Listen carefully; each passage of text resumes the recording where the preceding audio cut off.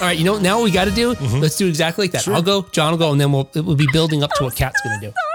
Suddenly, the John's blah, blah, blah is less interesting. Certainly.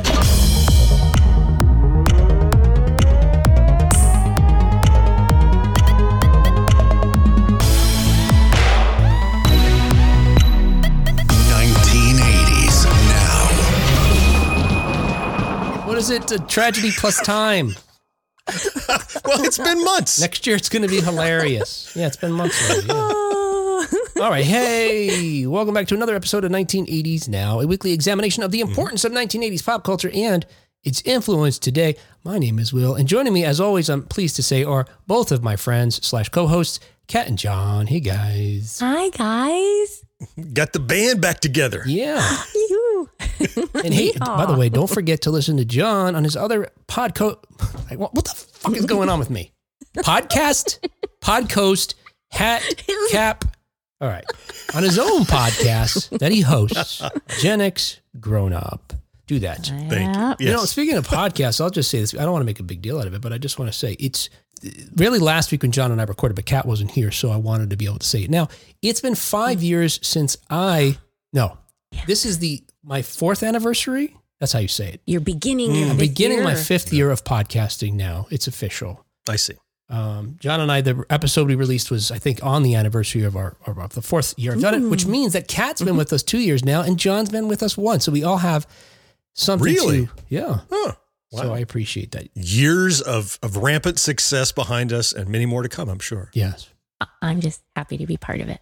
Oh, good. Me too. So we'll when see. I'm not at a Duran Duran concert. Yes, we'll see when a concert comes. Oh, understood. Find out. As implied. Mm-hmm. Hey, on today's show, we're going to share the love lessons we learned from 1980s music. Okay. And this was suggested to us by our listener / friend / patron, Nick Guillory. Now, originally, Nick had reached out saying that he had suggested we talk about bad lessons learned from love songs. But I wanted to open up because I wasn't sure how many of those we would necessarily have, and I knew Kat would have next to 0 because she is just optimistic about everything. If you haven't heard on our bonus episode from last week, you should hear Kat go through the top 10 sexiest men. Not a bad word to say. Makes me feel even more disgusting that John and I were taking apart women for unibrows and heavy eye makeup. Because we were picking apart the beauty of beautiful people and not good enough for us. And Kat like we're two poster nice. Boys here, yeah. Now, when Nick suggested this, and he was talking about bad lessons that he heard, and I'll just read you what he wrote to us. We had some exchange, and then later he wrote about this, saying, "I believe that I learned the wrong lessons from cautionary songs. I was listening to Save a Prayer, and You Spin Me Round, and thinking that was normal behavior." I want to pause there. What does that mean, Kat? You know Save a Prayer really well. One Night Stand. Oh, okay. Is the feature, is the main feature of that. Gotcha. Okay, very good. So it could be maybe, at his age, he was thinking, oh, this is what to do. Yeah, okay. You spin me around, I guess, stalking. I could trace your private number, baby. Yeah. You spin me around, like you get so crazy that you're willing to do whatever to find somebody, I guess, maybe. Yeah, you know what? I didn't think of that one as stalking necessarily, but you're right.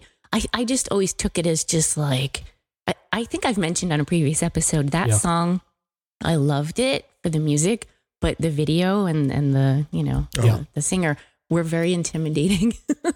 And it like a lot. He was a lot. Mm-hmm. And so it was a little, so he was a lot. He was a bit much. Yeah. And then Nick wrote, of course, I heard Boom Boom, which he's referring to Boom Boom Boom by Paul Lukakis. Which if you don't know, because that was a dance song certainly I was familiar with because it was popular when I was DJing in the 1980s. But for folks who don't know, the lyrics, here you go. Boom, boom, boom. Let's go back to my room. And we could do it all night and that can make you feel right. Can make you feel right. Yep. I have if he wants to talk about songs that taught maybe about sex, there was tons for me in the 1980s like that I thought, oh, this is something, including many but from 2 Live Crew. Talk about bad love lessons. I'm not even kidding. Those are just sex lessons. Those aren't even love lessons is the thing, right? Those are just animalistic desire lessons. Yeah. That's a difference, I think. We might need to make a distinction. Yeah, and I didn't act upon any of the suggestions from 2 Live Crew necessarily, no. No? That's true. Right, really? Right. Some call it Amtrak. Not all of us call it Amtrak. Oh, come on, Some of us John, do call it Amtrak. John. What? That's got so much to do I'm with asking. I have to go look it up. Don't not yeah. You know that's so. All right, that's a Da Vinci Code riddle back for you, Kat, to figure out. There you go. Enjoy recording the show while you're trying to figure that out. Nick writes he heard Boom Boom around the same time he saw Revenge of the Nerds and a fire was lit inside me. Do we need to call the police about Nick? I'm just realizing, is he confessing to a crime here? Oh dear. I don't think you need to call the police. He's probably already on a watch list. Okay. Oh, Nick. No. Was he reaching out to us, notifying us? Blink twice if you need help, Nick. But thankfully, he writes, Erasure's music filled with broken hearts and hopeless love probably wasn't intended for my preteen self way back then. So sure. Oh, yeah. maybe it began to soften him. That anyway, before we talk about that, because we're going to share our love lessons, bad and good, from 1980s music, and I'm really curious what John will have to share because we've heard in past episodes, John has, I don't know, what would you say, Kat? How would you describe it? Unique take on romance or doesn't get... a very... He doesn't wax prolific on romance. Okay. He wants to the action scene of a movie. Oh. And maybe he wants to get to the bridge of a song. And by action scene, we don't mean that kind of movie. We mean a movie that has actual action in it, as opposed to the love story. Right. Yes. All right. Get a little action. I got you. All right. Hey, before we do any of that, though, we're going to review current news stories related to 1980s media, including another 80s icon joins Stranger Things. The father of hip-hop will finally be inducted into the Rock Hall, and the new Flash movie pays tribute to a 1980s classic. Yeah, kind of. Yeah. Well, I'll tell you my thoughts about that later. We'll warn you about some spoilers for that. There are time codes in the show notes if you'd like to skip around. Now, hey, before we move on, though, I wanted to do something real quick. Make a couple of corrections and just follow up to a couple of things that we talked about on the last episode when John and I were here by ourselves. All right. So,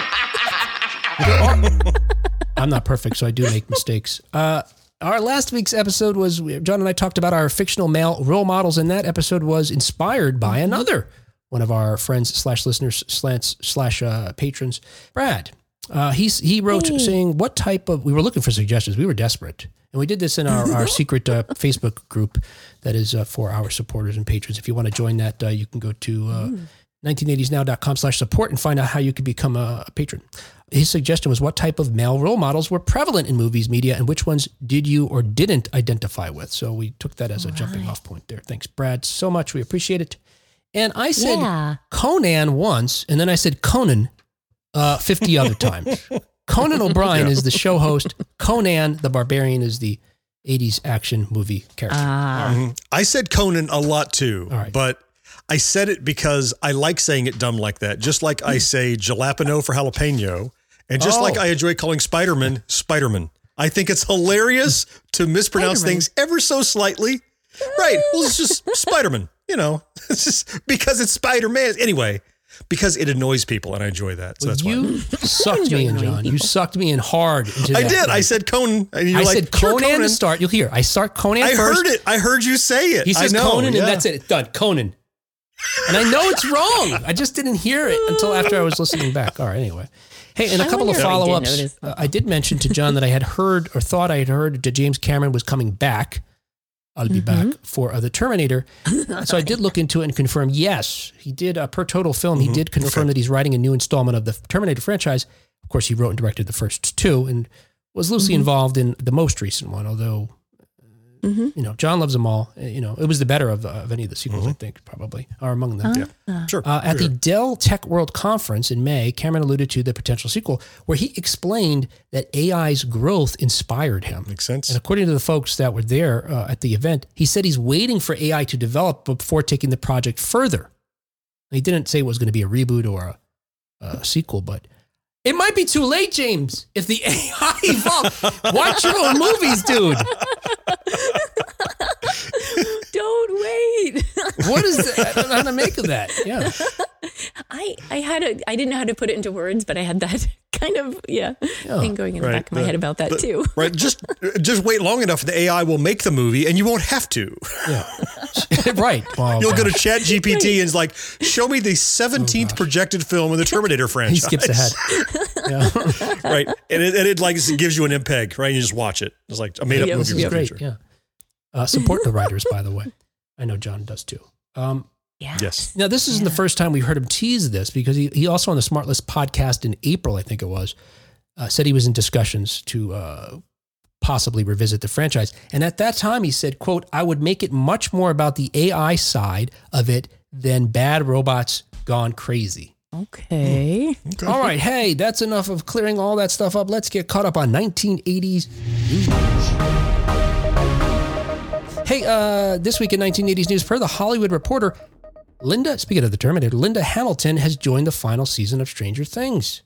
Wow. Cool. Yeah, I think that is pretty cool, actually. I really did enjoy seeing the other folks that we recognize from the 1980s in the show. Mm-hmm. They did add this sort of, I don't know what it was, authenticity that really plays on its semiotics. Is that the word? Because just because we associate them with all these things we first saw in the 1980s, they carry with them this 80s stuff that we have stored in our head that we just, it feels more legit. They unlock an 80s chamber in your brain when you see them, right? Because they're not mimicking the things we loved. They were there. They were part of it. And so you're right. It absolutely adds, even though they're playing a different character, different role, different story, it's like, oh yeah, I know who you are. Yeah. This is legit. Yeah.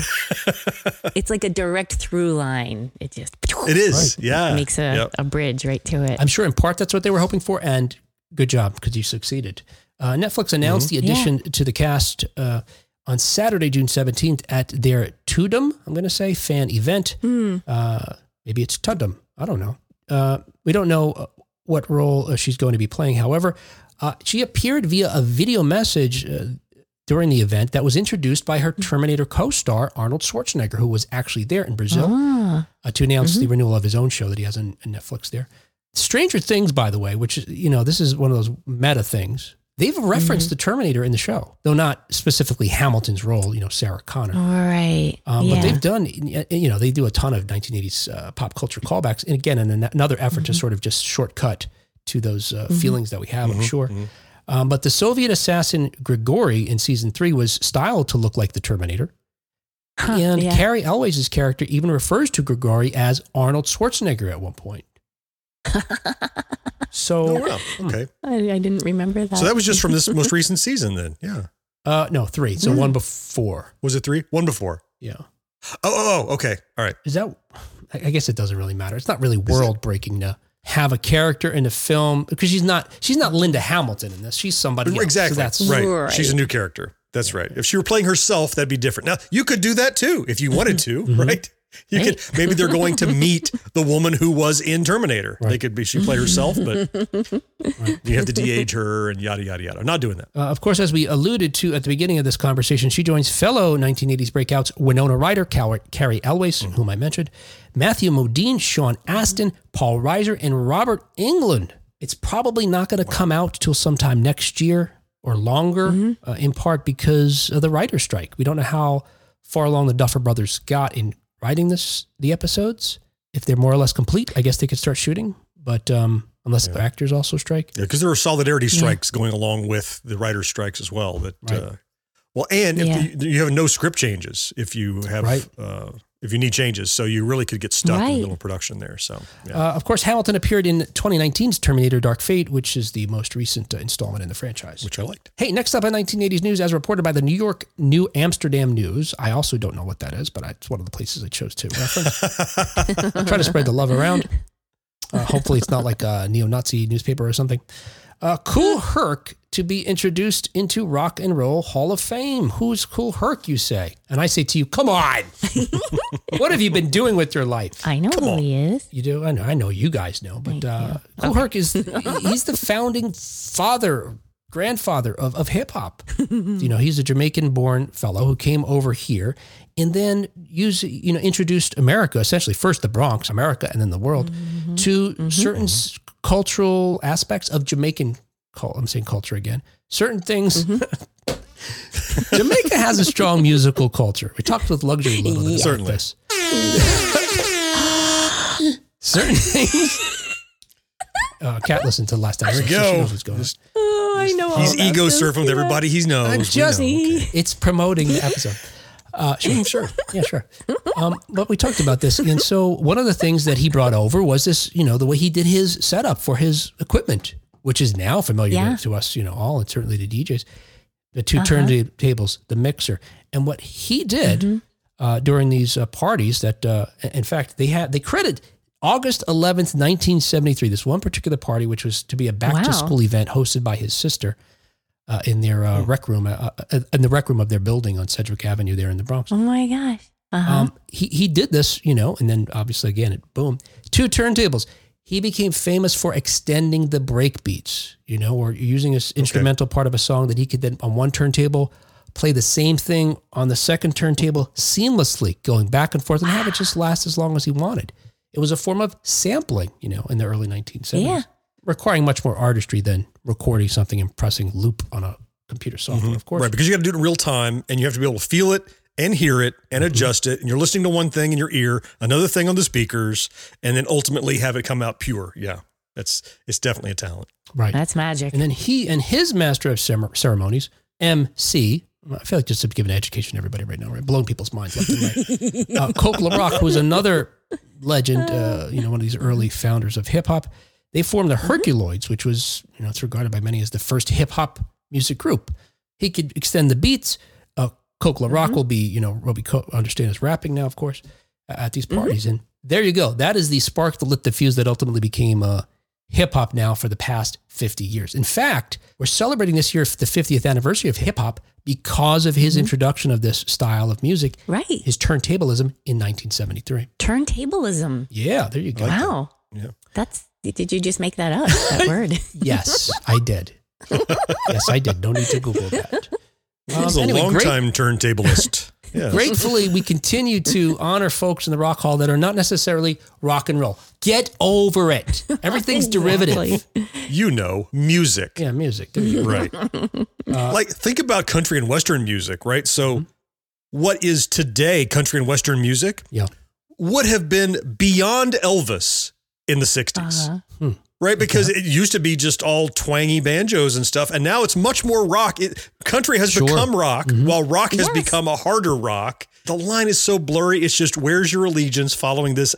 Whoever the artist is, whatever they're doing, you follow them into whatever territory they go into. And look, suddenly I'm a rock fan when I was following some country artists. Yeah. So it happens. Yeah. And so much rock and roll has its roots in like black spiritual music, blues and bluegrass, and oh my gosh, religious music, certainly. Stuff. Oh yeah. Kool Herc, whose real name is Clive Campbell, will be honored with the Musical Influence Award. The ceremony will be at Brooklyn's Barclays Center on Friday, November 3rd during Hip Hop History Month. Oh, okay. So this Hip Hop History Month.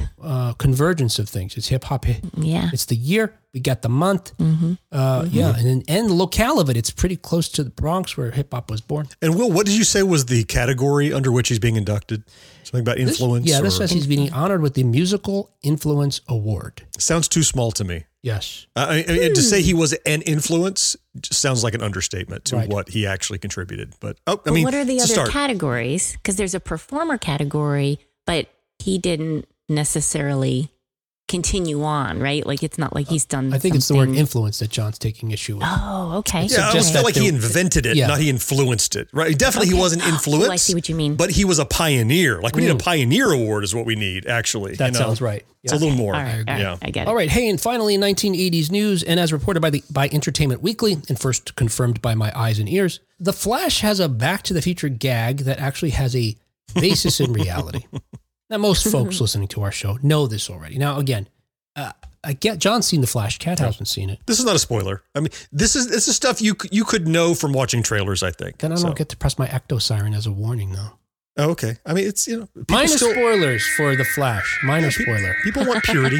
It's not going to affect anything that happens, but you're right. You can deduce at least in The Flash that time travel or time travel, multiverses, different timelines, that's involved. That's clearly, yes. I mean, that's chronological location plays a factor. Right. Yeah. Yes. Yeah. I said that this is regarding a Back to the Future reference. Mm-hmm. The whole film feels like Back to the Future, right? In a sense, or not the whole film. Oh, not the whole film. The contrivance of certain contrivances, you can't help but recall that earlier film. Don't worry about me not seeing it. I'm not sure that that's going to happen anytime soon. So you can say anything to me. I got to tell you, John, when Kat's on the show, she can't think that, thousands of people may be listening. She has to think like it's just the three of us. Exactly. Well, it is just the three of us as far as Kat knows. As if I'm just worried about spoiling it for her. Mm-hmm. Don't tell her. It's okay. Don't tell her any different. It's okay. All right, let's just talk about it. So, so he does travel to a different timeline, let's say. And when he does that, again, avoiding spoilers, one of the ways he knows he's not in the timeline, let's say that his own timeline, his original timeline, is there's been a change to Back to the Future. So when they start talking about Back to the Future, and I think one of them makes even a reference to what's happening to the Flash as far as time traveling, et cetera, being like Back to the Future. And it comes up, I don't remember what they said. It's like, maybe the reference is something like, it's just like Eric Stoltz in Back to the Future. Back to the Future. Yeah. Now, of course, that Eric Stoltz was originally cast to play Marty McFly in Back to the Future and was fired several weeks into production when Bob Zemeckis and Bob Gale realized, the director and screenwriter respectively, realized Stoltz was playing it too seriously. And again, they shot a lot of the scenes, including, my understanding is, the final moments, and maybe they didn't shoot in order, but when Marty comes back and everything has changed, and I think Stoltz's take is good on this, but except this is a comedy movie, so, it's not appropriate at this time. Mm-hmm. He's upset. Like, what is this life? Because he doesn't share their memories. He's been just dropped into this world where, for the past, how old he is, 18 years, his memories of his, middle-class family that, is just getting by. Now he's in this well-to-do family with a successful, father who's brave, who's an author. That there's this existential, am I making it clear? I mean, it's like, can fuck you up in the head. And he acted like that. And they were like, this is a comedy. Right. But that wasn't the angle of time travel they wanted to explore in this movie. No. And he just didn't get it. He wasn't in tune. Yeah. So they couldn't see eye to eye. So he went. But anyway, so in this Flash movie, a running gag is that Eric Stoltz was Marty McFly, and this comes up a few times throughout the film. Well, and you have to point out that I'm not going to say any more of them, but the joke doesn't stop there. Yeah. Because it continues to riff on like this cascading effect of people in other roles of other films that they may or may not have been in contention for. Mm-hmm. Oh. So when they're corrected, right, it goes, no, Michael J. Fox. You mean, the guy in such and such that he was not in our universe. Like, no, that was this other guy. Oh, no, he was the guy in this. There was this cascade of kind of pseudo meta roles that, but for the fact that Eric Stoltz was recast, maybe these other actors would have been in other things, that they could have been in contention. Like imagine Pierce Brosnan could have been James Bond much sooner, but for the Remington Steel, right? So imagine a world where Pierce Brosnan was available. Therefore, what happened to Remington Steel? Maybe, Right. But they continued the joke in this parallel or different or changed reality. Yeah. Right. Yeah. Similarly, when Flash director Andy Muschietti was at CinemaCon in April, he realized that while he knew the story of Stoltz getting fired, he didn't know that resulted in Melora Hardin getting fired, who was originally playing Jennifer Parker, because she was, as Andy Muschietti says, quote, at least 3 feet higher than Fox. She was too tall. I did remember that. Yeah. So they had to hire a shorter actress, end quote. Of course, that the actress was friend of the show, Claudia Wells. Moving on. Yep. Who, like Fox. Not getting away with it. I didn't have the paper ready. I could have tried to steamroll you, but I wasn't sure where I was going. Claudia Wells and Michael J. Fox were the two originally chosen and wanted to play those two parts, Marty McFly and Jennifer Parker. They both had scheduling conflicts. And, we talked about how Michael J. Fox, you see some of the scheduling conflicts he had in his documentary still that just came out. Oh, yeah. That they eventually had to figure out because we have to get rid of this Eric Stoltz guy. He's doing Hamlet. Whatever it takes. Not coincidentally, however, Zemeckis, again, who directed Back to the Future, was the third choice. And in 2017, the front runner to direct the Flash movie. Oh, really? But Zemeckis asked that he be taken out of contention because he chose instead to direct Steve Carell in that movie, Welcome to Marwen, which is a smaller indie film where a guy deals with his trauma by it's based on a true story, making models and dolls about, that represent him and these other characters in his real life. I didn't like that film, but I love documentaries. So I went and got the documentary and I liked it even less. Oh, man. The guy's so unlikable. They're trying real hard. Yeah. He's actually more likable in the docudrama with Steve Carell playing. Oh, boy. Hey, I enjoyed The Flash. In the very least, and this is not a spoiler either, you get to see Michael Keaton as Batman again. And for me, that was the highlight of the movie. The movie has other issues. Okay, maybe I will see it. For me, that was the best part of it. And there's so many wonderful scene-stealing moments with him that... Okay, that could inspire me to see it. You've got to go into this... You've got to leave your actually at the door. Like, don't go in ready to go, well, no. Just enjoy a spectacle of the world's prettiest full motion video game you've ever seen. By the way, the video game is from the 1990s. It's not that bad. I would say Michael Keaton's not the only thing from the 1980s. The visual graphics are the digital effects, right? Cat, they're bad. They're really bad, Cat. Oh, no. Man. They can be. Stunningly bad. But I don't fault the VFX guys because I've read a number of articles about how much pressure they're put under, how little resources they have, how little time they're given to turn these things around. That they get to a point where they're like, we're done. And the studios are like, that's fine. Yeah. Because the studios don't care. They're like, by the time people see it and pay a ticket to see it, we got their money. Right. They've already got their money. Yeah, right. So that did it interfere with your enjoyment of the movie? Mine, 100%. Did it? Yeah. Okay. I was able to forgive it and watch the film. I had a good time at the film, but I compartmentalized my dissatisfaction with the CGI choices. I guess while I watched it, you know what I would do, John? Seriously, I would do this. I would look at a different part of the screen that wasn't upsetting. So you don't have to look don't look at that face or that exactly. mouth. Like, I would look at a different face. Don't look. Oh. Yeah. Don't look at that baby. Look at something else. Oh, the babies. Don't look at that dog. Don't look at, look at the dog. Oftentimes I was staring at my feet in the theater, but that was okay. Because the audio, pristine. Chef's kiss, as John would say. Delicious. Yes. All right. Hey, that was 1980s news. Hey, our independent podcast is brought to you every week by folks just like you. So if you'd like to help us out, please follow us on the podcast platform you're listening to right now. Subscribe to our YouTube channel. Share an episode on Facebook. All of these actions just take a moment and are 100% free. But if you'd like to chuck in a buck and help us keep publishing the show week after week, please visit us at 1980snow.com/support to find out how you can send us $1 or $2. And thank you so much. It means a lot. All right, hey, as we mentioned, we're going to be talking about the love lessons that we learned from 1980s music. Now, I say 1980s music, and quite honestly, and I messaged you guys this, it doesn't have to be 1980s music.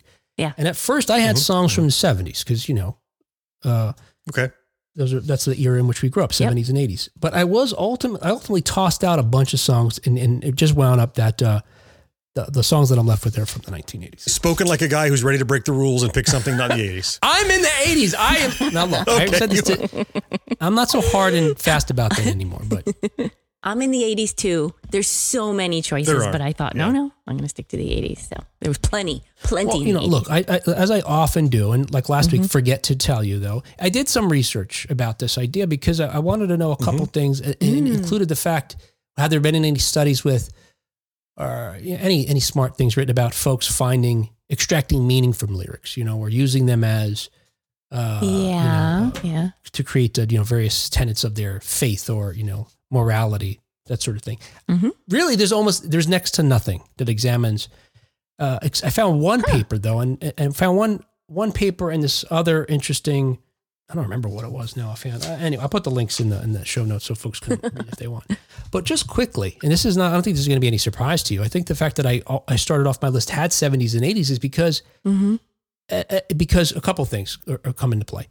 Teenagers are huge consumers of music, right? Yeah. And add that in the fact that during our teen years, research shows that our brains are more. It's the second most impressionable stage of our lives.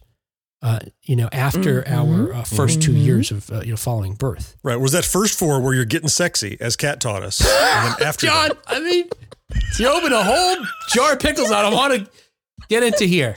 Sexy babies? Is that what Kat was saying before?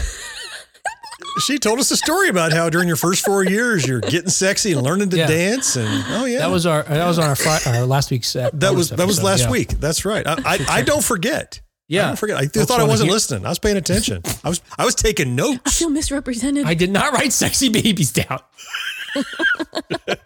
They're wearing baby rings. Anyway, you combine these things together. Teenagers are really into music. It's a impressionable age. And music, certainly pop music and other forms of music, but we're talking about music with lyrics, obviously, is accessible, for the most part. So there you go. That's just, I think that's, sort of the perfect cocktail for us to be open and receptive to songs during our most formative years. And that's where most of my songs land. I'd like to add something in here that I have to confess that it's not like I didn't pay attention to lyrics at all. Okay. Of course, there were words or phrases that would pop out at me, but for the most part, it's not something I scrutinized. I was more interested in the actual music and how I felt about it, and and just how it sounded. And not that it didn't matter what the lyrics were, and I memorized many, but I didn't. It almost didn't matter what the lyrics were. If you got them right, even because sometimes we just didn't know. It's just sometimes we just didn't know. Just whether or not they inspired a gentle mounting, draping. Draping. I came across a quote in one of these papers that I wrote that I thought was interesting too, along the lines of what you're saying, Kat. Is that this Yip Harburg, who I wasn't familiar with that name, but he wrote Somewhere Over the Rainbow among his other contributions to American music. He said, quote, "Words make you think, music makes you feel, but a song makes you feel thoughts." Okay. Yeah. The music almost opens us up emotionally, and then the words are able to sort of, draft the music and come in. I like that. So let's talk about some of our songs. And I found something out really neat about the state of lyrics today as compared to the 1980s that I'll share with you a little bit later. Oh, cool. All right, I'm going to go first here. I'm going to tell you, look, this is no particular order, really. This is the order that I wrote them in. And I started off with a much longer list, and I just started scrapping ones because two things. One, if I could keep it in the 80s and not break any rules, so John wouldn't give me shit, I did that. Too late. Two, the second thing is, some songs I realized I included were just about a feeling that it gave me about love, but I couldn't extract a lesson from it. There was no articulable, this is something I would apply to my life or change my worldview on love. All right. My first one is, and you're going to notice a trend at some point. Okay. Is Tell Her About It. Billy Joel. Okay. 1983. Oh, yeah. We know Kat's not going to tell us anything about the songs, and that's fine. But I'm going to tell you that not only was it written and performed by Billy Joel from his album Innocent Man, it was number one on the Billboard Hot 100 for a week in 1983, replacing Maniac by Michael Cimbello. And of course, it was ultimately certified gold, like many of his songs. Okay, here is, I'm going to give you a lyric because this, from a lot of these songs, many of the sort of words spoke to me, but sometimes there's just like one little lyric will epitomize sort of what I extracted from it as a lesson. Okay. The lyric, listen, oh, there's a few lyrics actually. Wait, did I have this? All right. This is a lot of lyrics for one song. Huh. Bring it on. Okay, here you go. Listen, boy, I don't want I'm going to try to say it without singing. That's the tricky part. Listen, boy, I don't want to see you let a good thing slip away. I don't like watching anybody make the same mistakes I made. All right. So now already I'm open because at the time this song came out, I was like 12, 13 years old. And Billy Joel at that point had become one of my favorite musicians. And ultimately you're going to learn based on my music list that he really did become like an Obi-Wan Kenobi, like a force ghost for me. Like, we were talking about fictional role models last week, John and I, when Kat was gone. If you want to talk about a non-fictional role model, was Billy Joel. So many lessons I took from his music. Now, some of them were bad and I learned better later on because he was going, he had gone through divorce. And so some of that affected you don't listen to Captain Jack and come away with good messages. Then, of course, he says the most important thing. Tell her about it. Tell her everything you feel. Give her every reason to accept that you're for real. Tell her about it. Tell her all your crazy dreams. Let her know you need her. Let her know how much she means. Now, I have a specific memory. 7th or 8th grade on my bike, my BMX bike in Jersey City. My best friend at the time, Mark, and I are biking around a factory on Ravine Avenue, which we treated as the Death Star. I think it was an abandoned factory, but it was the Death Star. It had like a alley that cut like through the middle of the building. So that was the trench run. Oh, nice. Yeah. And I remember doing this and I was remembering that earlier, I don't know, that day, that week, my parents had said, we're going to move away to the suburbs, out of the city. And I was really devastated because I had lived in Jersey City my whole life. And there was a girl I liked. And I had this song going on my head. And I remember having this sort of epiphany at this, just before we were about to, fire the photon torpedoes. Stay on target, stay on target. That I had to tell this girl I liked how I felt. Billy was saying that's what you need to do. If you want her to, reciprocate, if you want her to, understand, what's the word? I don't know. You felt like the finality of it. It was like, the deadline of moving. Yeah. Right? That became a thing. Yeah. So this had a very time critical, like this is something that affected you at a specific point in time. Like, it's not just overall your attitudes toward relationships, but actually at this moment it hit you. It was like yes. I want to say it was like a commandment, but it was clear to me what I had to do because Billy said I had to do it, which was to be open and share my feelings, which is interesting because it was counter to what other men in my life had told me at this point, which was don't tell any woman anything about yourself because they will use it against you eventually. Oh, I thought you were going to say something like that, almost like that. Yeah, play it cool. Like don't give anything away. Don't be vulnerable. Yeah, that would have been to be cool. I was almost told this to be safe, to avoid a broken heart. Okay. So I did live my life for a period of my life like that. Oh. Anyway, it turns out my parents, probably later that day or the next day were like, we're not moving. We were just talking. And completely upended this whole emotional upheaval I had for, 24 hours. I didn't wind up telling this girl about it at all because I totally chickened out. You didn't tell her You chickened out. You didn't. You got to get out of jail free card and spent it right away. I found a way of expressing how I felt, but literally it was probably if you like me, check yes or no kind of thing because we were dating, for like a month. Which just meant, we held hands every now and then or something like that. All right, John, you got one? I do. You set this up and now I'm wondering how very different each of us are going to approach kind of like what we mean by things we learned, right? Yeah, yours was very specific and it was very time sensitive and it was at a certain point in time. Yeah. And mine are really, I guess I would say that there are attitudes that I have learned from music, from love songs that I have adopted that when I look back, I'm like, yep, I remember that resonating with me. I don't know if I learned it from the song or if it aligned with my beliefs, but it fits and it's one that I'll stand by. So the first one that I selected is from 1988 from Paula Abdul's debut album, Forever Your Girl. And it's Straight Up. It is Straight Up. Okay. I love Straight Up because what's happening in the song is, and again, I have to be careful not to sing it. Straight up now tell me, is it going to be you and me forever or am I caught in a hit and run? And there you go, see Kat singing it, Will singing it. But I think it's the honesty in relationships that I don't like playing the damn games. I don't like, I'm going to neg you for a day and I won't call you back for a week and I won't text you until stop it.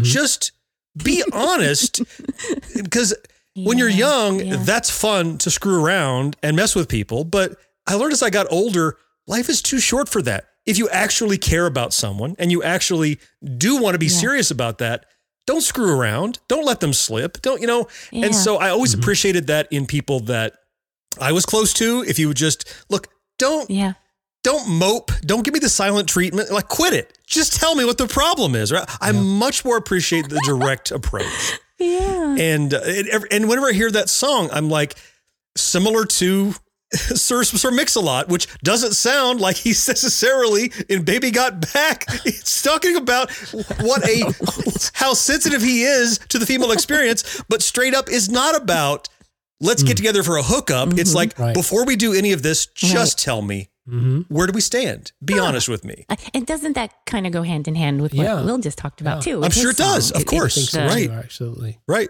Tell her about it. Right. Tell her about it. Will was dancing around telling her. He felt like this song might push him over the edge, and then he got to the precipice and stopped and didn't quite make it. Well, he was going through the trenches. He didn't exactly stay on target. He didn't stay on target. Negative impact. It just impacted on the surface. like shooting womp rats. That's a different part of the movie. Yes, it is. Yeah, don't look it up, Kat. You'll find it. So whereas Will's was that very specific and mine kind of aligns with my beliefs, I'm super curious to hear what Kat's first selection. Ready for some bebop jazz? I have categories of things, and I'm going to align one of my categories. It's not one song with kind of with what you guys just talked about, which was one thing that I've known, but it really made me reflect on while thinking about this, is I was really drawn to songs by men singing the praises of women. Okay, sure.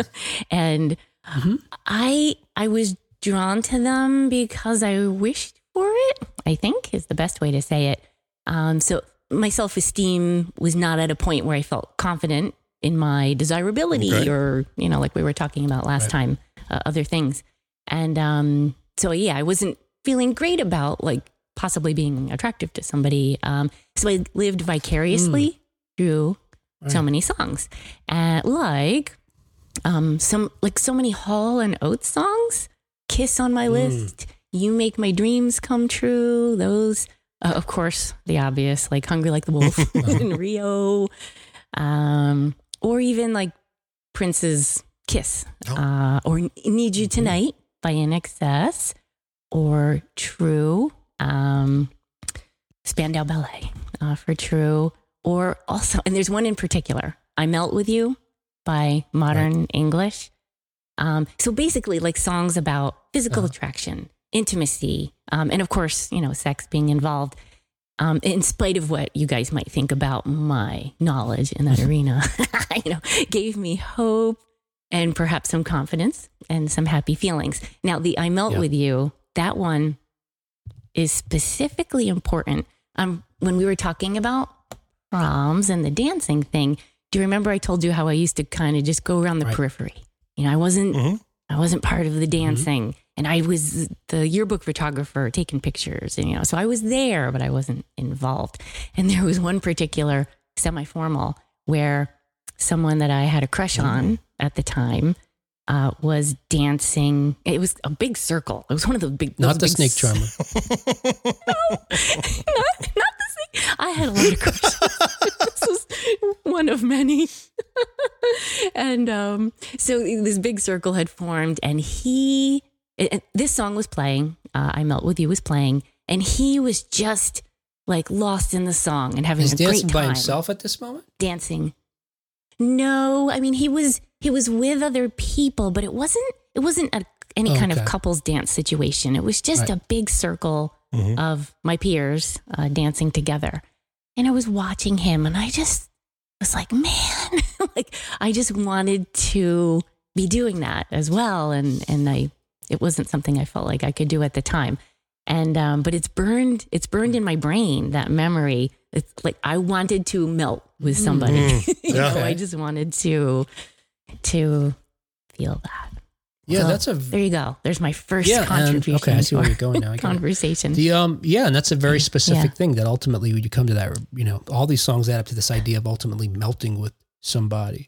Yeah. And it sounds like to give you confidence to ultimately maybe find someone to do that with. Yes, I think the lesson was from all of those types of songs, the lesson was for me to have hope and to just, kind of stay the course. Yeah. Keep in the trenches, as it were. I love how all your songs sort of add up to that. You just sort of put them all together. But you remind me of one of my songs, and some of these, like, John had pointed out, some of them are specific lessons. That very first one I gave you, that's so on the nose and, sure, was what was needed, what was at that moment. That most of them are like that. Yep. But another song for you, and again, they're not all Billy Joel. Well, there's a lot of Billy Joel on my list, but I don't know how many of these will wind up sharing on air, but this is my second one here. Maybe there's one or two. Is Billy Joel's, and you remind me of this, that's why I'm saying it, Uptown Girl, for the same reason. This song that also came out in 1983, also on the same album as Tell Her About It. Again, it was during a very impressionable, age. I was like 12 or 13 years old, just, either just starting puberty or pre-pubescent, but certainly starting to feel emotions for the ladies, for the girls in my elementary school. And so lunch lady, coat check lady, bus lady, the ladies and the girls. And also, by the way, at this age, I think I was in Catholic school. So let's throw the nuns in there too. Nun lady. Sure. Black and white does it for me. But this song in particular, as I mentioned, was released on Innocent Man. So Tell Her About It hit number 1. This one hit number 3 on the Billboard Hot 100. But it was also certified 3 times platinum as compared to just simply gold for Tell Her About It. And here is the lyrics that I'll give you the lyrics first. I like how we're all doing this a little differently too, by the way. See? These are the lyrics that I think epitomize what I extrapolated from this. She's been living in her white bread world as long as anyone can with hot blood can, and now she's looking for a downtown man. That's what I am. Mm-hmm. It's a similar, like what you're saying, Kat, was that idea that maybe it gave me hope that I could have a Romeo and Juliet type love story with less poison, murder, and suicide with someone that would otherwise maybe be considered out of my league, you know? So, and part of that was probably driven by the fact that in a lot of these 1980s movies that we would see, you know, ones where the guy got the girl, I don't know that at this point I felt confident enough to just completely, you know, supplant in my even imagination me getting those girls. In a fantasy way, maybe while watching the movie, but not believing that ultimately I could be attractive to a woman of these calibers, of these, you know, ingenues in these 80s films for whatever reason. But, you know, and later in life, we would have more of these films where it's certainly 1980s, like even Pretty in Pink. Think about that, you know, with Blaine versus Ducky. And the, was it Some Kind of Wonderful, the sort of flip, you know, of that where you've got people dating outside of there. So it gave me hope for that maybe I could aspire outside of my, you know, circle. And it did. Fighting above your weight class kind of thing, right? Now, of course, I also told this story I know before, and I certainly told it on Jackie and Dion's show, And the Beat Goes On. I had an experience where I was very much out of my circle. It didn't work out. So just for the movies. Don't believe the propaganda. It's not true. Yeah. It created barriers. They were real.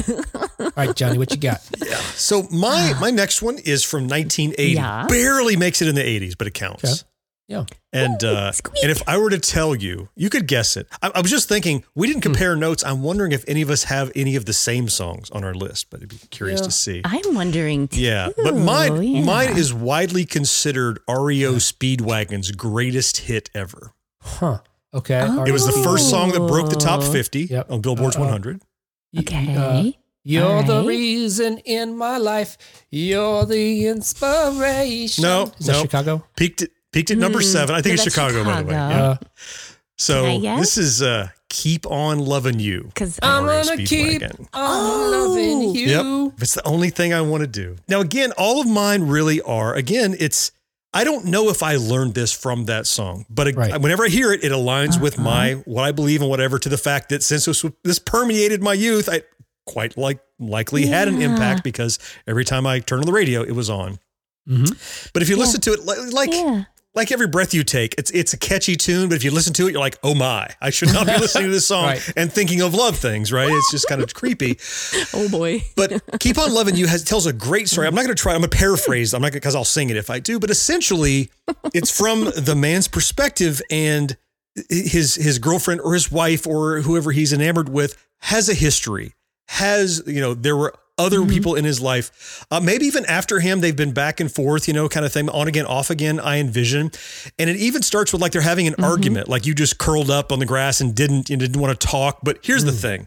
The thing I've learned from it is the come around where he goes, it was us, baby, way before them, and we're still together.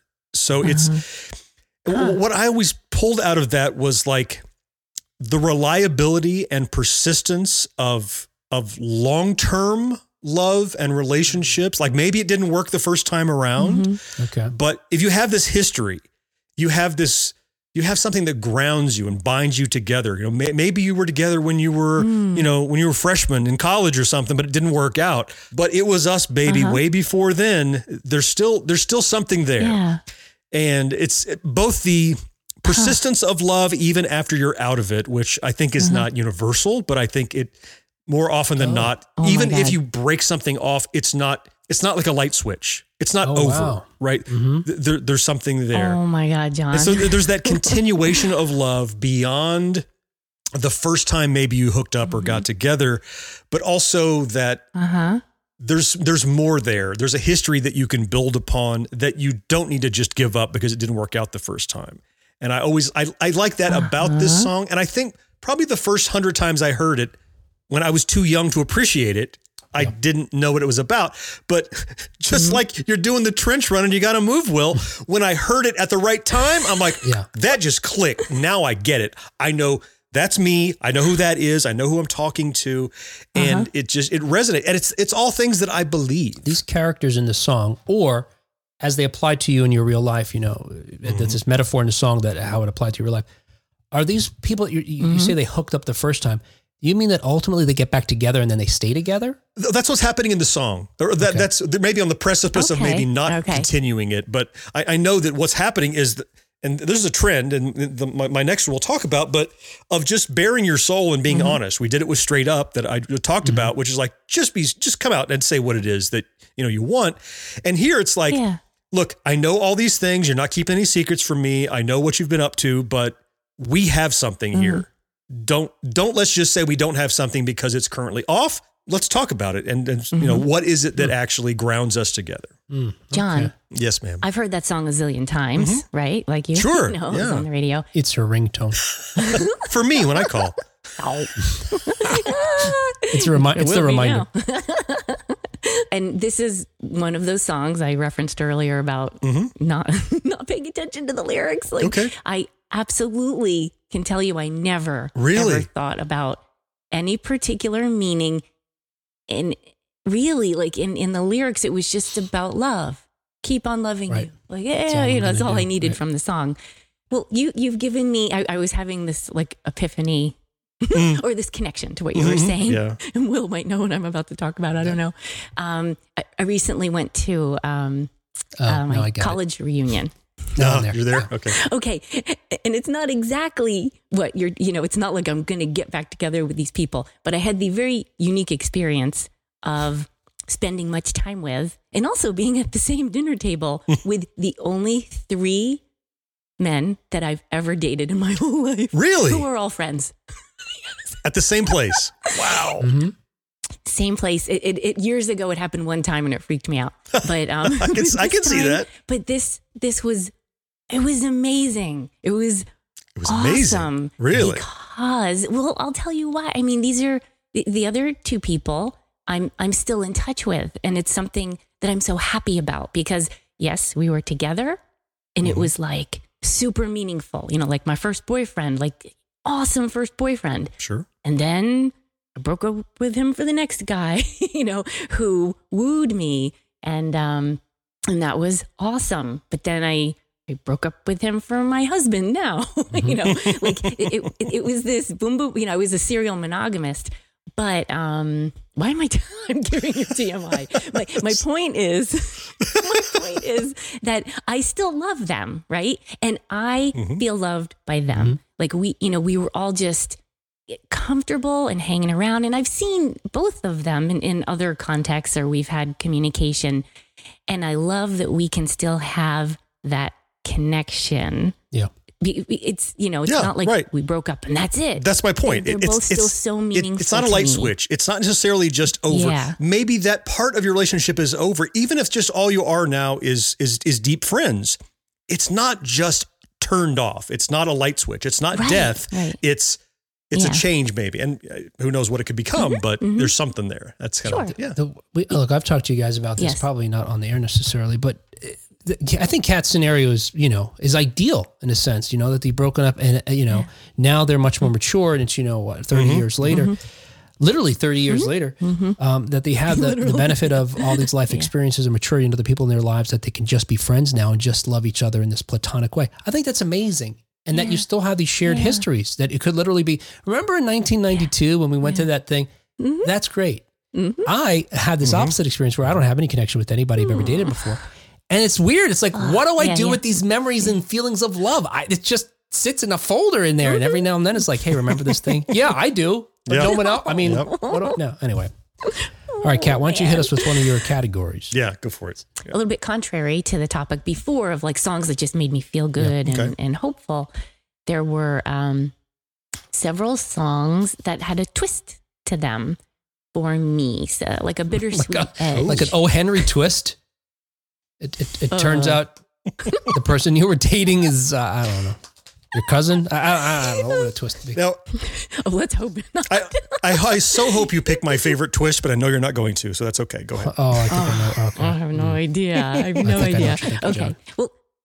Well, in this first one, I can't wait to hear. Okay, this first one is not necessarily a twist per se, and it is very on the nose, as you say. Phil Collins' cover of "You Can't Hurry Love." Okay. That it was along the same lines of giving me hope, like be patient. But at the same time, when I would listen to the song, I felt so bad for him. It kind of was like hopeful. Yeah. But it was like, some man, aspect of like, it's I really unrequited at some point, right? But he's waiting. You're gonna wait because you can't hurry it. He's just waiting, waiting and waiting, and I could identify with that. So it had that little edge to it of like, oh man, that's me too. And the next one actually is "Save a Prayer," which Nick Guillory had mentioned in that comment you had earlier. That song, well, of course, it's by Duran. Oh, yeah, I said who did "Can't Hurry Love." Oh, it's by Duran Duran, of course, and it's for me so visceral. And I wasn't really even thinking about the details. Like in Simon's lyrics, you already know how I am with lyrics. And Simon's lyrics from that time are just frequently so obtuse. Right, yeah. I never really knew what. Yeah, exactly. And half the time I didn't know what he was talking about. But this song was my first awareness of what one night stand meant.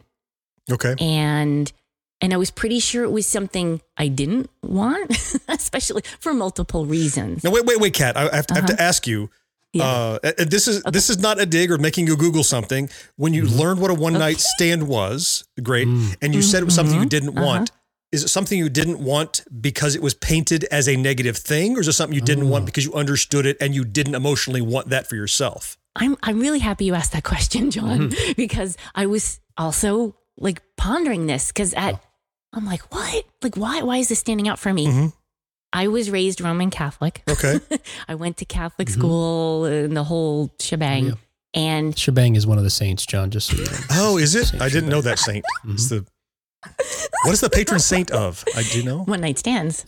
One night stands. Oh, wait, the hole in the one night stand? Oh, please, shebang. Give me a one night stand. That's a Ricky Martin song, right? Please, shebang. She bangs. Mighty shebang. All I want. Oh my God. Where is this She going? bangs. She bangs. Sorry. She bangs. Oh my God. Sorry. Back to you, Kat. Okay. So it's okay. In the studio with the show already in progress. I think I'm derailed. Now you know how Will feels. This is the John and Will show. We bonded when you weren't here. Blah, blah, blah. Will's, Kat's talking now. Karma. Yeah. This is my karma. So I was programmed to believe that something like that was not a good choice, right? Definitely, it was programmed. So you understood what it was clearly, but the mores that you had been taught did not align with those. Okay. Yeah. All right. Not to derail this even further, but I know on the show, like we talked about, John and I give you stuff to Google. How did you find out what a one night stand was in 1980? What's Save a Prayer? 84, 85? The schoolyard, man. Okay. Yeah. Just asking around. Yeah. And that's pretty much, I don't even know if I asked I don't know if I had to ask this one. I just know it was somehow part of my consciousness. And that's how I learned about anything, actually. Like, seriously. Yeah. What was by Picked it up on the street. So, yeah, I did. So I knew it was like my Jiminy Cricket, I was like, oh no, this is bad. This isn't something you do. But at the same time, like there was this contrast because this song is amazing. I loved it. Swoon, draping. The draping. This was another soft mounting. This was another drape. Oh man. That's another thing. Listen to the bonus episode from last week. So that's why it's bittersweet. It's like it had this thing going on. And but I did know it was about connection, and I did want that connection because it painted this passionate thing about connection. And also this song raised my awareness about the probable loss that comes along with loving someone. or being loved, and not in a super concrete way, but just more in a feeling way. I think because of the tone of the song. There's one more I'm going to mention here. Okay. Careless Whisper. Of course. My Naturally. raping song. My first raping song. Of course, by... Wait, was this by Wham or George Michael? I think it's Wham, actually. I think it's Wham. Yeah, I think it's Wham. Which is the sound you made when you climbed on the speaker. When it fell over. Wham! While I was swooning. Oh. The saxophone, right? And George Michael's voice. And I feel very sure that the video heavily influenced me here in this bittersweet kind of thing. But I really felt for the woman in that was, being sung about or was in the video, that she got cheated on. And so it was like heart-wrenching for me. Mm-hmm. And it had a very specific lesson for me. Like, cheating is bad. Don't do that. Right. Yeah. And so this is the closest that I come to.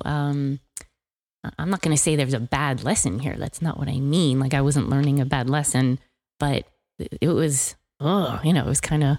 I really felt for. I felt for her that got cheated on.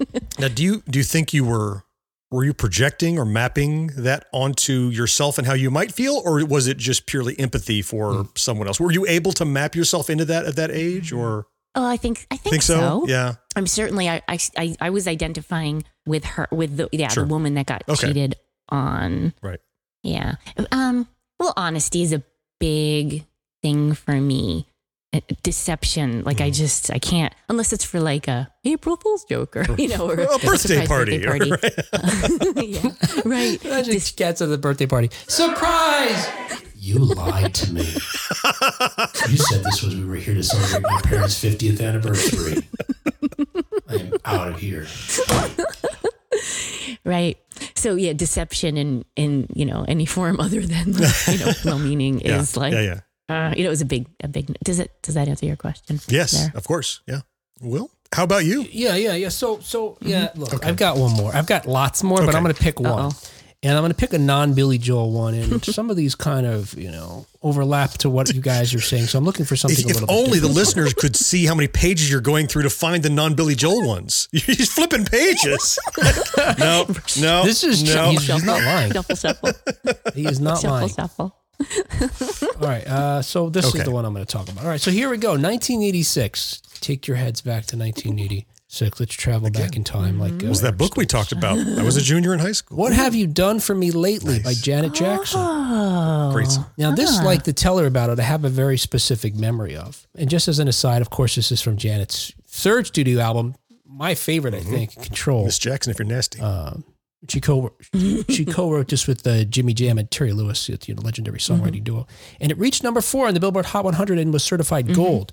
And for all those reasons, I was playing it at a block party as a DJ. Shortly after it came out, I had the 12-inch version of it. And I remember I was on someone's porch is where I set up my speakers and my turntables, and much like Kool Herc.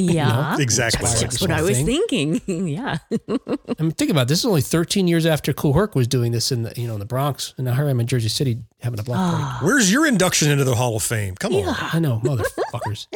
Well, if he's the influencer or pioneer, what am I? I am the poser. I thought you saying, is there like was that too harsh, Kat? Did I go too far? Sorry. I thought there was going to be something before that. I'm sorry I had that in the chamber. Please don't take it personally. I won the Listens to Hip Hop Award.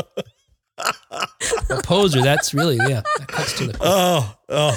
So I don't mean that. It was just funny in my brain, so I said it. Oh man. It doesn't make it less funny that you don't mean it. No, it's more funny maybe. So there was a girl that I liked about this time, and we ultimately wound up dating, I think a little bit later, maybe, I don't know how much later.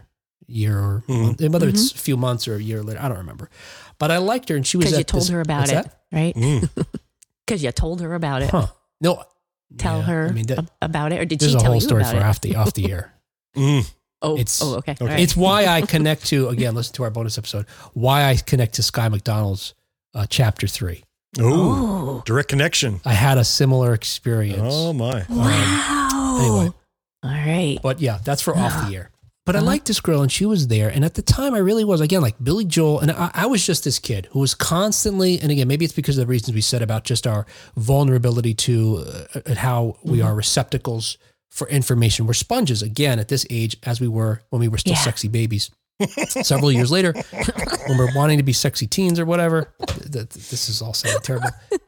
You know, we're just really open to this information. And I looked for metaphors in everything. So not just music, movies, books, you know, some observing strangers. Like I looked for signs, you know, and part of what I read, some of that smart stuff I said I read this article was trying to connect sort of why we even seek, why we try to get meaning out of message or lyrics to begin with. And he started with first that humans want to find meaning in things. And the reason why they do, or at least one of the results of it is having satisfaction with life. If you can find a reason you have this job or it's meaningful to the company or the world, I have satisfaction. Yeah. If I have meaning in this particular relationship, I understand my role and how I'm valued for satisfaction. And I think I feel like he wasn't as clear in this article, but the leap he makes or the connection he tries to make is, therefore, this is looking at lyrics is just another way to extract meaning and, you know, for whatever, my existence, et cetera, and so forth. And as we talked about, music in particular, pop music, because it's a combination of music and lyrics, is particularly good at, you know, sort of providing us with the means of, you know, I guess extracting that information and open to it. Anyway, that all said, I'm looking for lessons everywhere. So literally, as I'm playing this song, What Have You Done For Me Lately? And the girl that I love is, or not love, I didn't love her yet. The girl I was hot for or attracted to. I probably felt like it was love, actually, probably at my young age. The lyrics that I'm talking about here is, used to be a time when you pampered me. You used to brag about it all the time. Your friends seem to think you're so peachy keen, but my friends say neglect is on your mind. And again, this is, like John was saying about my Tell Her About It, it is something I specifically logged at that time to be mindful of. And the thing that I thought was, I didn't want to be the guy that this, you know, Janet Jackson was singing about. Oh, gotcha. You were the subject of the song, not the singer of the song. Yes, because it's a woman singing about a man. And it's pretty tropey this is a trope, you know, this idea. Yeah. Man's the bread earner. So he comes home, puts his feet on the couch. He expects the woman to cook dinner and clean the dishes, that sort of thing. I didn't want to be that trope. And part of that was the girl that I liked had friends and they were close. And I know they talked about things that boys weren't privy to. And I didn't want, like this line about my friends say neglect is on your mind. I didn't want to be in any of their mouths. Keep me out your mouths, because if I'm going to be talked about, or I'm talked about in a way that's, I wish my boyfriend were like that, or I wish, you know, because he's so all these things. He still takes you out dancing. He still takes you out to dinner, whatever. So this song for me, again, like Tell Her About It earlier, planted a specific seed, became one of those tenets of what I hoped to, you know, epitomize ultimately as I developed relationships. That's awesome. So if someone was going to talk about you, you wanted them saying, I wish he was my boyfriend, not what's wrong with your garbage boyfriend, right? You wanted them to be, if anything, envious. Yes. Right. Yeah. And I'd be like, cat fight. I could see that. Yeah. And one of them would be like, oh, yes. Yeah, something like that. I don't know. That's a whole different scenario I'm imagining now. That's the one we're going to get to hear off air. Off air, right? I don't know. Probably a different song too. Yeah. That might have to be a cat-free episode. Cat. I don't know. That might even be. I don't. Oh no! You said I don't know. That might be testing it. That might be testing the limits. We're trying. Okay, so I'm going to cheat. Okay. Not the way you expect me to, but he's going to make up a song. It's a song that I wrote. No, I inspired myself. Right. And the lyrics go, I'm on a podcast. No, it's not how it goes. Timely. So there are two songs that Kat would never recognize them as the same song, because you have to listen to all the lyrics to get to they're the same song. Okay. But I assert that they're the same song, and probably I learned and heard the same idea. And there's definitely there's a stream of consciousness amongst all the songs that I've selected and talked about here. But there are two songs. So the first one is from 1988. This was a number one on the Billboard Hot 100. Bon Jovi with I'll Be There For You. Okay. Okay. Okay. So start thinking, what's the other song that's identical to this song? I'm trying it. Yeah. Right? Okay. But here's what's going on at I'll Be There For You. And again, I'm not going to read the lyrics to you, but Things aren't going great. I think maybe we're going to break up. It's not going awesome. But listen, we talked about the persistence of love that goes beyond, the immediate relationship. But it's this thing that like, look, I know this is about to be over. I see that things aren't going great, but just so you know, like I'm here for the next thing that happens, or if you change your mind or whatever, there's this sense of I'm not going to be petty about it. And I still care about you no matter what has happened. Maybe it means we get back together. Maybe it doesn't, but I'll be there for you. Right. And I believe that mantra. I feel it comes into honesty. It comes into the kind of, the long lastingness of love that isn't that light switch. But the other one that also is the same song thematically for me. It's from 1982. This was number 2 in 1982 on the Billboard Hot 100 by Journey, Open Arms. Oh, okay. Same thing. Same thing is going on. Right? It's this olive branch. Look, I am who I am. I understand things aren't going great. If you come around and change, I'll be here. Right? I'll be here with open arms. And both of those, like somebody could say, oh, so you like those songs, John, because you like to be the doormat. I get it. Right? It's just like, oh, you walk all over me and I'll still be here kind of thing, which is kind of what you could read into those, which is, do whatever to me you want. I'm going to still stand by you kind of thing. But I just saw it as, again, it's the perseverance of emotion that goes beyond the finality of a relationship that we have a background. There's the Popeye-ness of it all. Like I am who I am. Right? He's just saying, look, I get it. I understand I'm not perfect, but I'll be here with open arms. Is kind of what he's saying throughout that thing. And so both of those from different angles are about it ain't going great, but even if it doesn't, I'll still be here. I'll be there for you with open arms. Yeah, put those songs together. Yeah, and I'll keep on loving you too. I mean, it's all different sort of shades of this idea that.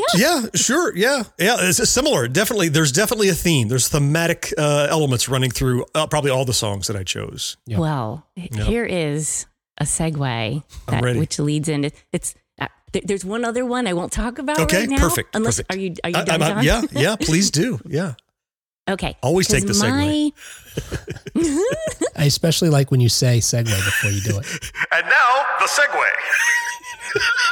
That's like, well, here's the introduction of the show. Welcome back to 1980s Now. Welcome back, Kat. John, that topic. Don't just address it directly. I'm still here. See what you're doing. You're not keeping on loving me. Good. Whatever. I'm listening, Kat. Will, what have you done for us lately? What am I doing here? It's so perfect. What have you got? Open arms. I just want you both to know I have podcast satisfaction. Okay. I just want to put that all right. there. I don't know what that is, but I'm glad you have it. I'm playing off of what Will was talking about, like when you have satisfaction. When everything. The podcast satisfaction. When you can understand the meaning for something and the justification behind it, that kind of satisfaction. Okay. Oh, gotcha. Okay, right. You've derived meaning general, from your role on the show. Gotcha. Yes. But in general, Will would prefer if you start by, and now here's a reference to something you said, Will. He would like you to introduce it. So. John. Yes. Yeah, see, I'm back on because that was a shitty thing to say, John. It's awful. No. My most important song. Okay. My shining star of songs that I learned a lesson from or used. Okay. Anyway, used for a lesson is If You Love Somebody, Set Them Free. Ooh. By Sting. Yep. Ooh. It's the reason why I'm married today to who I am. Because he came back? Without... Are you going to explain? Without going into too much...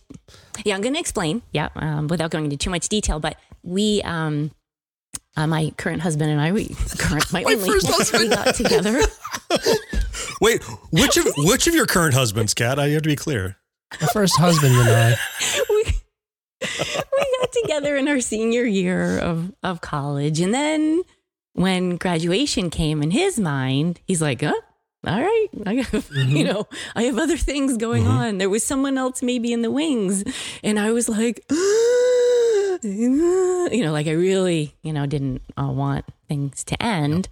And, but he wanted to be able to sow his oats. Sort of, move on with things. Sow his oats. Yeah, sow his oats. As they say. As it were. And he had someone else that it was on and off. And, and it was super hard for me at first. But then I realized, and this song gave it to me, gave me the ability to be like, you know what? I can't hang on to this. I can't cling. It's just not healthy. Right. And so it was like a mantra for me. And I told him that too. I let him know. I said, all right, go figure it out. And whatever. So playing upon what you were saying, John, go figure it out. And I am here. Open arms. I'll be there for you. Yeah. See, it was a perfect segue. See? Perfect. Yeah. And that was the magic, though. I mean, it was healthy for me to be able to do that and work through that. Hey, I might not stay with this person that I chose. I chose him. And then he chose me because of this, because I told him this, because I was not clinging to him, and he put thought in, into other things as well. And it was the letting him go that made him come back. So, right. Yeah, super. So it's like super duper if you had important. tried to hold on, it likely would have driven him farther away. Absolutely. It was, what's the quote that Princess, Leia says, the tighter you grip, the more, slip through your fingers. Yeah. And I learned that about him too, that would not have worked for him. That was definitely not, and as the lyrics suggest, if you love somebody, so in the very least, the act is a selfless act that you're saying it's a heartache, but yes. Right. Yeah. I will endure this so as to not project guilt upon you. Yeah. So you can do it. Someone's got to feel the pain. I will accept it rather than you feeling bad about me. Yeah. It is selfless. It is. Yeah. There's some self-sacrifice there without a doubt. And also it released me too. Did it? Right. Yeah. It was, well, I have to, if I cling to him, I'm going to be in misery. I just need to. So do you think you consciously made a decision to put it behind you? Do you remember, was it like I did. Did you? Yep. Wow. That's strong. Yep. Yeah. There was a period of a couple of weeks where we weren't together. It wasn't that long. It was only a couple of weeks, but I of course I was sort of hoping, but I had decided, all right, this might not happen. I'm going to stop counting on it. If it does, great. If it doesn't, I'm okay. That's healthy. Thanks, guys, for sharing these insights into the lessons that you learned from love songs. Blah, blah, blah, love, blah, blah, there you blah. Go. There We've you been go. waiting for it all. Now we're going to share. We asked folks on social media to share what the lessons they learned. I'm going to give those to you in just a moment, but I wanted to close out my wonky thoughts by this other thing that I learned, which was interesting, because this comes down to what we got out of lyrics. But what's curious is that over time, lyrics for hit songs have become increasingly simpler. And there was this paper that I'll link in the show notes that graphs. He calls it the compressibility, which he means simplicity of song lyrics over time. And I think it doesn't go back much further than the 1970s, if at all, the chart, and then it goes through today. But it's a slow sort of changing of songs grow more simple over the decades.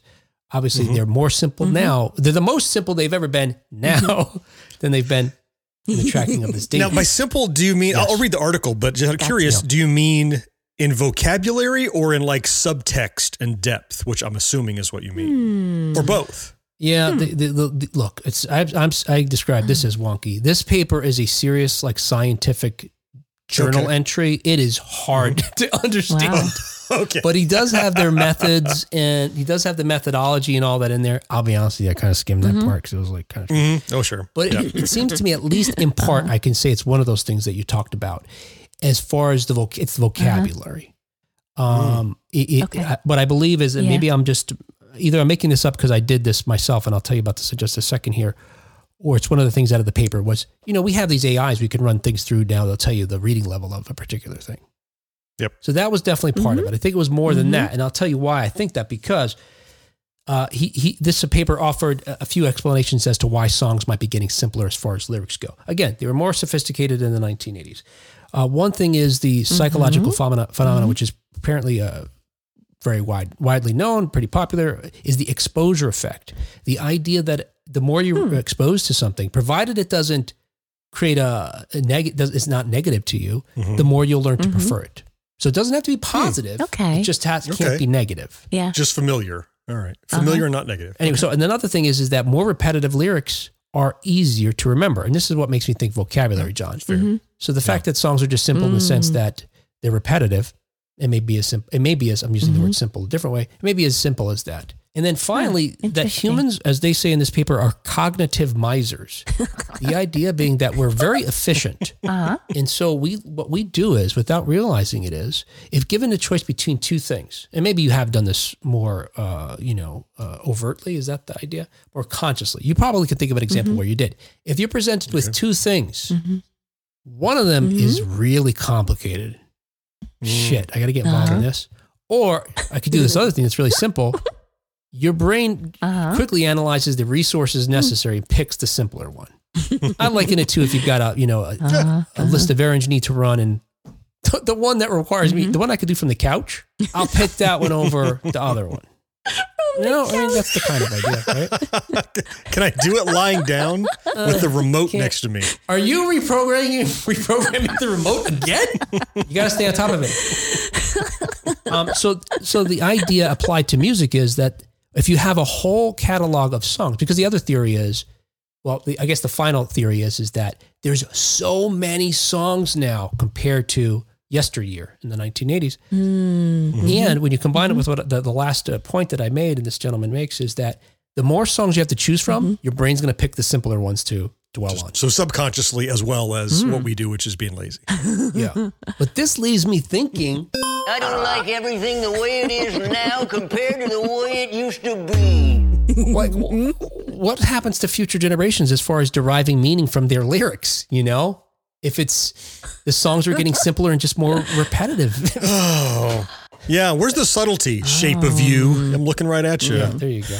Now, I did for fun run Miley Cyrus song. I said to the computer, what's the most one of the popular love songs these days? And one of them was Miley Cyrus's Flowers. So I ran that one and Bonnie Tyler's Total Eclipse of the Heart through one of these AI reading level generators. Can't wait. And Bonnie Tyler, Total Eclipse of the Heart, has a 4th grade reading level, which is not too terrible, actually, because I think a lot of the times articles and papers are like 3rd grade, 4th grade, like that kind of thing.